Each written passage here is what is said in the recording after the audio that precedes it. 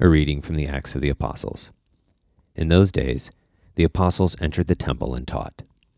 Now the high priest came, and those who were with him, and called together the council and all the senate of Israel, and sent to the prison to have them brought. But when the officers came, they did not find them in the prison, and they returned and reported, "We found the prison securely locked, and the sentries standing at the doors, but when we opened it, we found no one inside." Now when the captain of the temple and the chief priests heard these words, they were much perplexed about them, wondering what this would come to.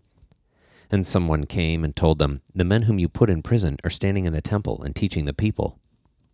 Then the captain, with the officers, went and brought them, but without violence, for they were afraid of being stoned by the people. And when they had brought them, they set them before the council. And the high priest questioned them, saying, "We strictly charged you not to teach in this name.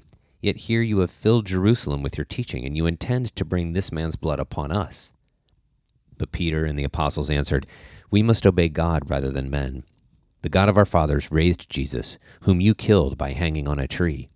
God exalted him at his right hand as leader and Savior, to give repentance to Israel and forgiveness of sins. And we are witnesses to these things. And so is the Holy Spirit, whom God has given to those who obey him." A reading from the Gospel according to St. John. At that time, when the people saw the sign which Jesus had done, they said, "This is indeed the prophet who is to come into the world." Perceiving then that they were about to come and take him by force to make him king, Jesus withdrew again to the mountain by himself. When evening came, his disciples went down to the sea, entered a boat, and started across the sea to Capernaum.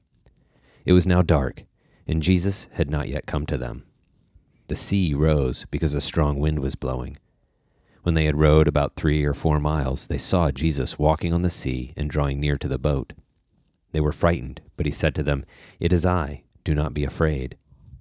Then they were glad to take him into the boat, and immediately the boat was at the land to which they were going.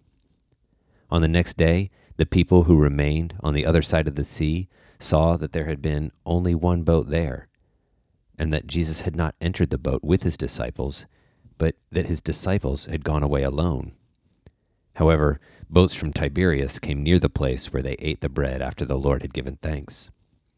So when the people saw that Jesus was not there, nor his disciples, they themselves entered the boats and went to Capernaum seeking Jesus. When they found him on the other side of the sea, they said to him, "Rabbi, when did you come here?" Jesus answered them, "Truly, truly I say to you, you seek me not because you saw signs, but because you ate your fill of the loaves. Do not labor for the food which perishes, but for the food which endures to eternal life, which the Son of Man will give to you. For on him has God the Father set his seal."